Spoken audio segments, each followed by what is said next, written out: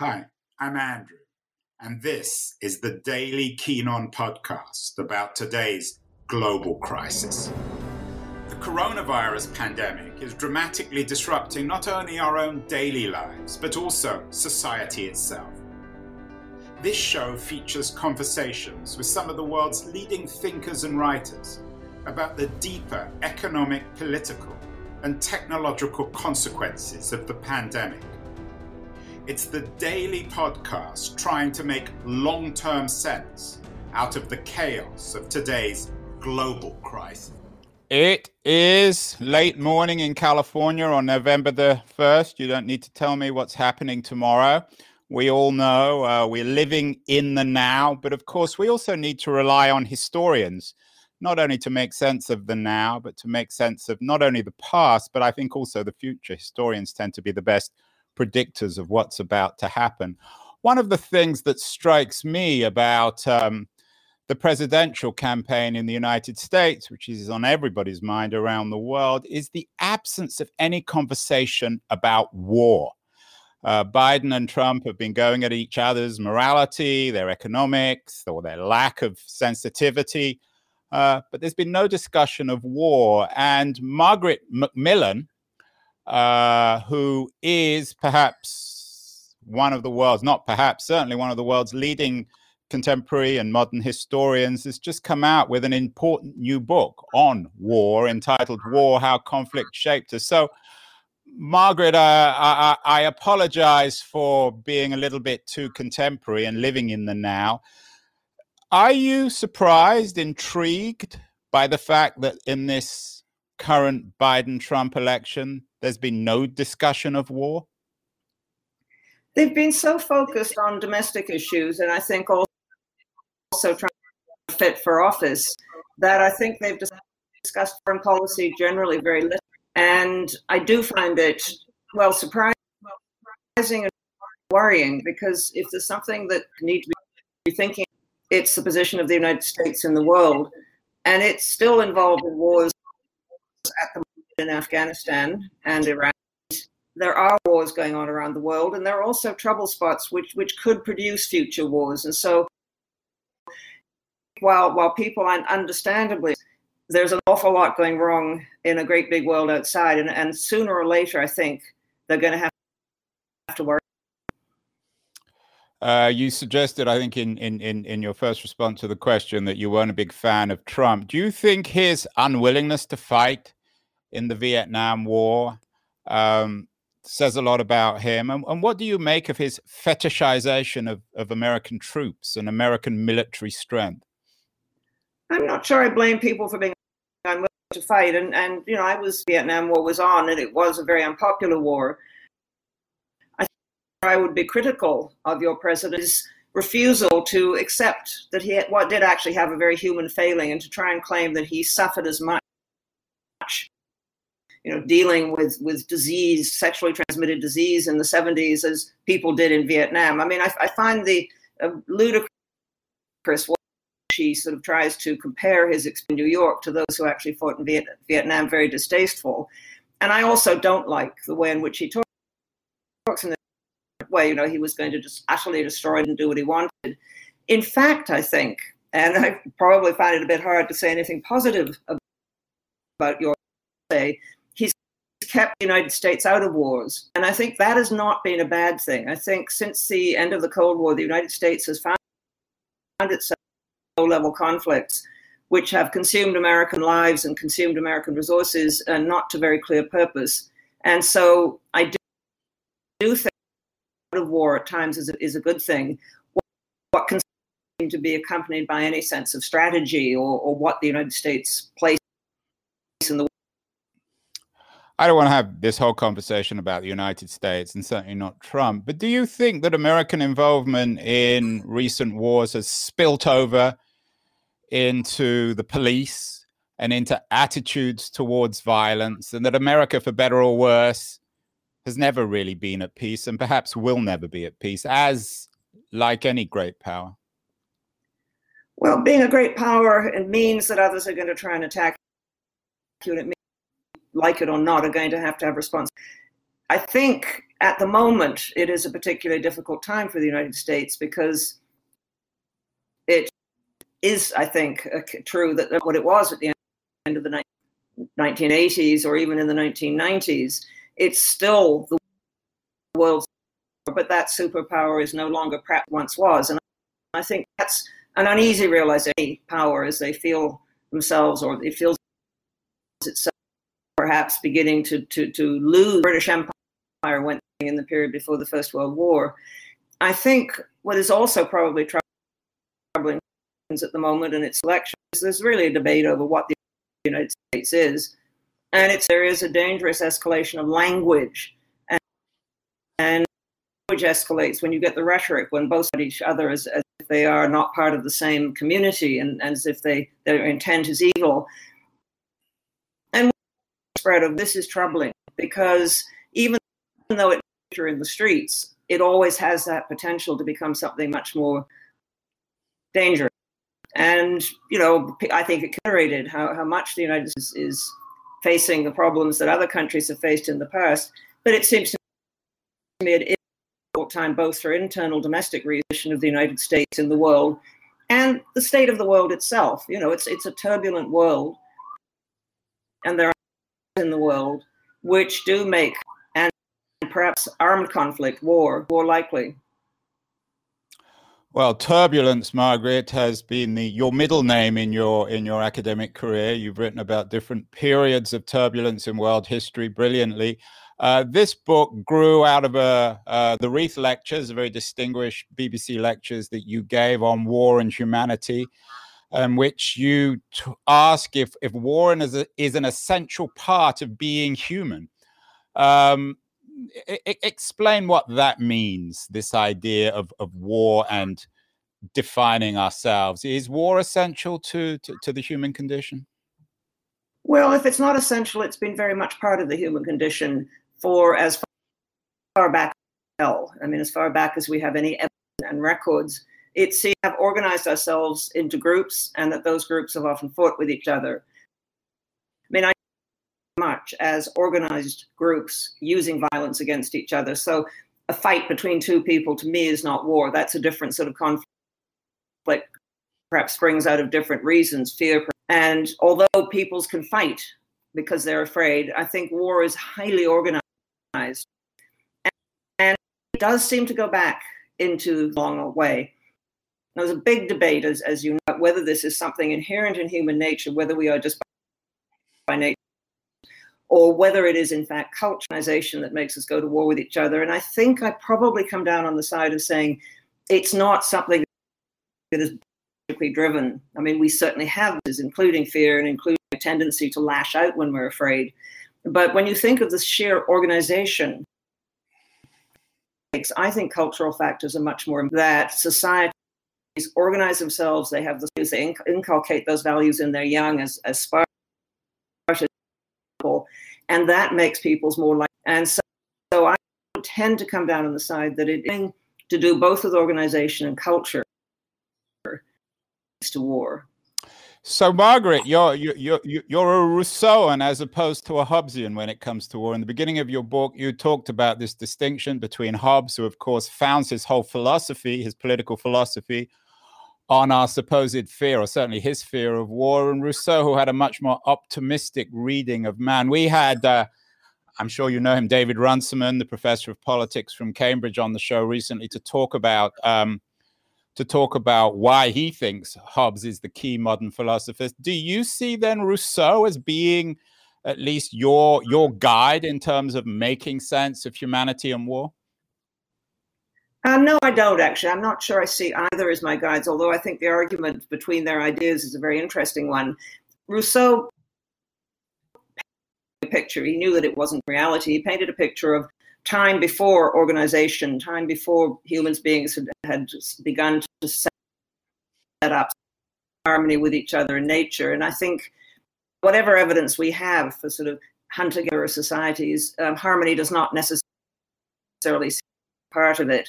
And he tended, although his thought is very complex, he tended to blame organization on the producer. And I don't think I agree with that. Hobbes was saying is that life before there was any organization was pretty awful. You know, that famous phrase, life was brutish and nasty, and true. But the problem with organization is it can both bring peace. You know, if you have a monopoly of a state, that state can enforce peace, even though its means may not be very attractive. But at the same time, the more organization, more effectively that state can fight others. And so I'm not sure that probably through sort of historian's fashion, I'll come down somewhere in the middle. So you don't think that the social contract is originally rooted in our fear of war and our determination to avoid violence? I think there is something that's true in what you say. Rousseau had gone a very wrong way, that we had gone from what he assumed was a sort of peaceful, harmonious society, and we had gone through a period where the more powerful had simply exploited those who were weaker. What he was suggesting is we needed to move beyond the social contract. It would be almost a new beginning, that people would say to the government, okay, or say to each other, contract with each other, we will live together with each other. But even then, I think Rousseau was mystic, although he talked about the possibility of that social contract being extended beyond a single group scene. That there could be some sort of international where states agreed that they would work together. I think he that. I mean, it's an age problem. I mean, how do we deal with different organized forces, and how do we try and make them work together? And how do we, and it's a real problem, how do we prevent those who might be hostile to us from destroying us? You know, the choices that people had to face in the 1930s, for example, when they had to decide whether or not against the Nazis who threatened to destroy them. I mean, not just destroy their states, but literally destroy them as a people. These choices are easy, and who would like to get rid of war altogether, but I don't see it happening anytime soon. And I don't think we should be suddenly everyone's going to become very nice and states will stop wanting to fight each other. And so I think we need to think about war, if only to try and find, importantly, to try and find ways of controlling, preventing it. We may never go totally, but I think it's in all our interest to try and limit it as much as possible. But you're too good a historian, Margaret, to argue that war is always bad. You refer in your book to your Stanford University fellow historian, Walter Scheidel. He's been on the show. He wrote a book called The Great Leveler, which suggests that the only way in which inequality ever gets fixed in historical terms is either through civil war or some other kind of catastrophe. Sometimes the consequences of war in socioeconomic and political terms are actually pretty good, aren't they?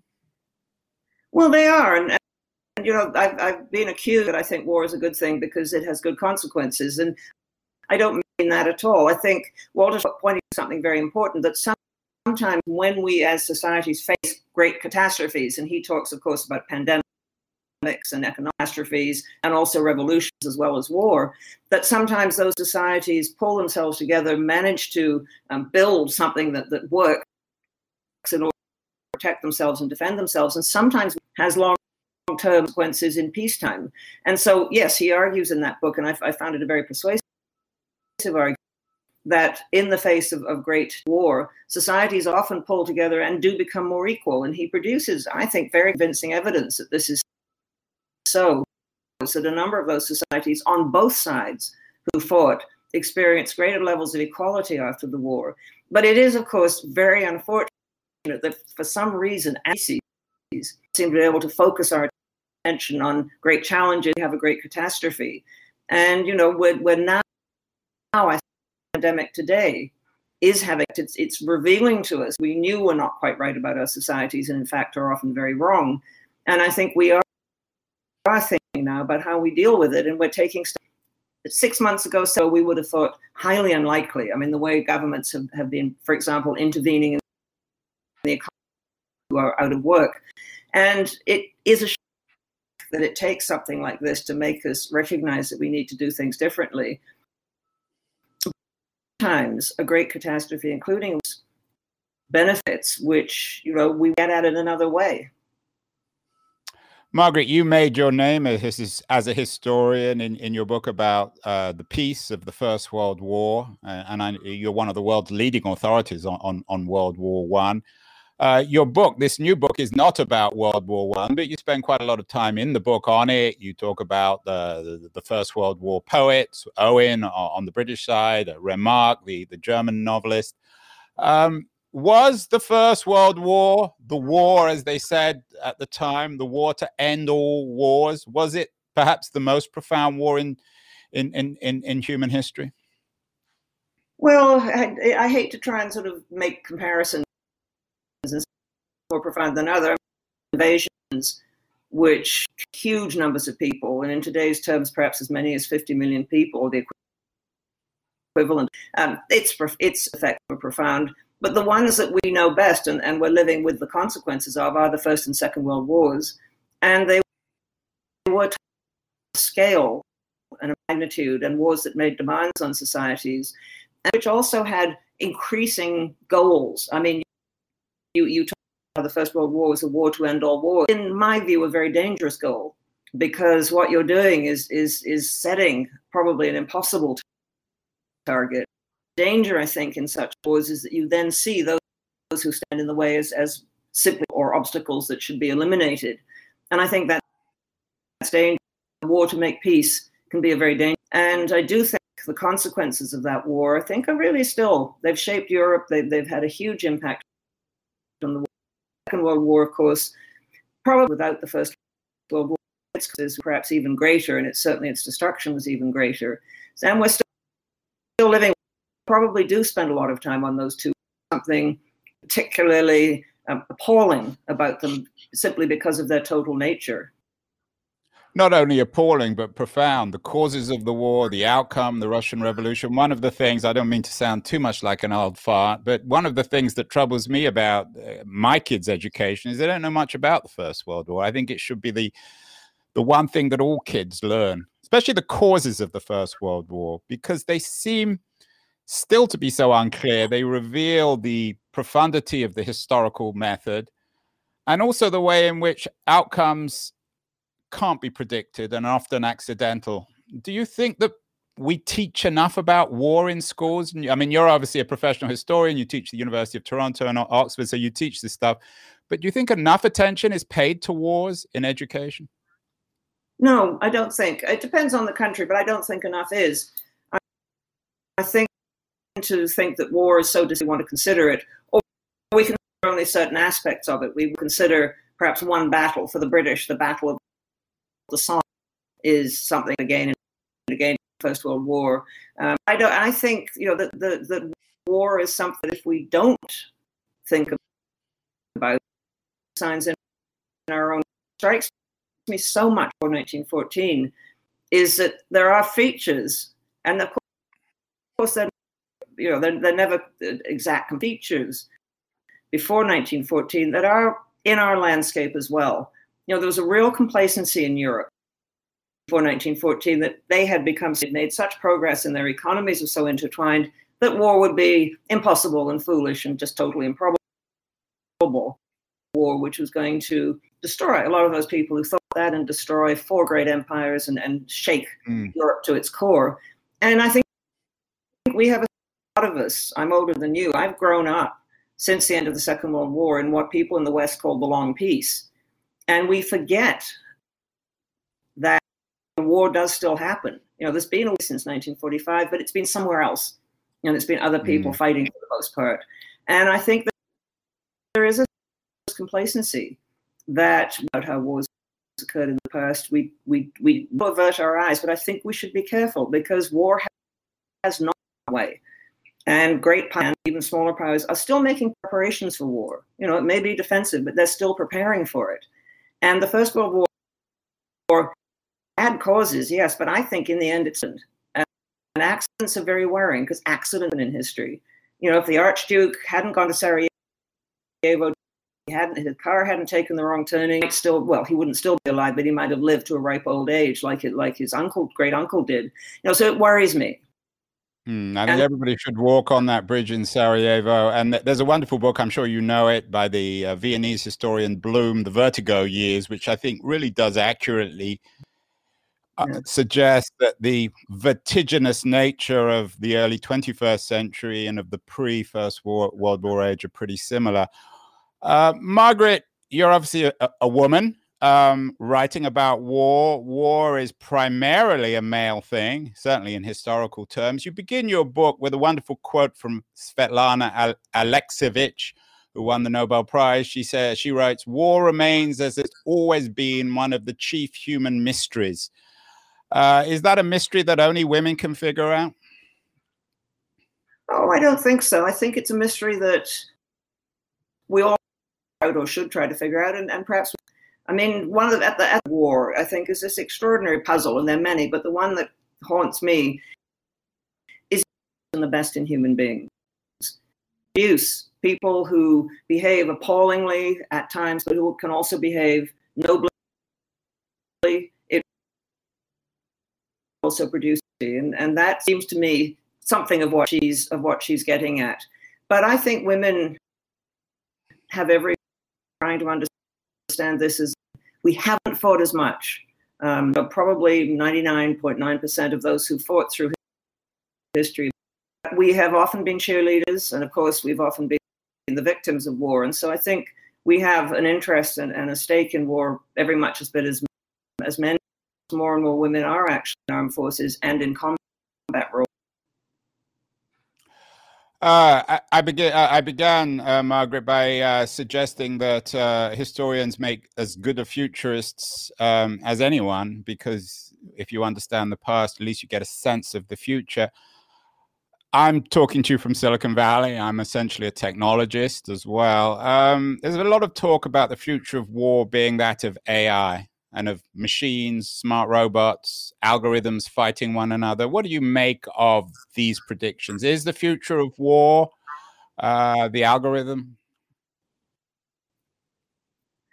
I think I've always been fascinated by technology, and I think too that the new technology will make war very different. And sometimes, I mean, the advent of gunpowder, advent of air power made war. And we're now seeing the advent of high-tech war and the use of artificial intelligence. I think the nature of war totally, I mean, it's not only become like some sort of super video game. If you look around the world, are wars that would have been familiar to soldiers ages or familiar to soldiers in the mobile wars. I mean, these are wars on the ground, often time, often using civilians. I mean, the wars that are going on around the world today are in some way familiar with the wars of the past. And so we're going to see, but I may be wrong, is a continuing, utterly miserable, low-level wars which continue to cause great death and destruction and turn people into these, with the advent of very high-tech war. And how the combination is going to work out, it's anyone's guess. I think some of the very powerful nations are going to have to worry about some of the low-tech things that are happening. I mean, I think they're going to have to urban war. They're going to have to worry about terrorist attack, about asymmetrical war, where those who are weaker will use, as they have been using, the tactics of terror. And everyone must read Margaret's new book, Margaret Macmillan, War, How Conflict Shaped Us. This is not a book about the now. This is a war about both the past and the future. It's erudite, readable, and I think quite moving in many different ways. As she says, war brings out the best and the worst of us. I know, Margaret, you're stuck in Toronto, if that's the right way of putting it, during COVID. This COVID crisis seems to be bringing out the best and the worst of us too. What else, in addition to your new book, should people be reading in these strange times? Well, classics, and I don't know whether this is a recommendation. I'm certainly when I was doing this book, of course, I reread War and Peace, which is one of those books that you can, and you always see something different. Middlemarch, another attempt. I read it when I was young, and then I tried it again recently and couldn't get into it. So I've just in lockdown. It's Middlemarch. I'm absolutely determined to try and read it. But I've been reading a lot of contemporary fiction as well. I've been reading, you've got so many at the moment. And so I've been reading quite a few of those.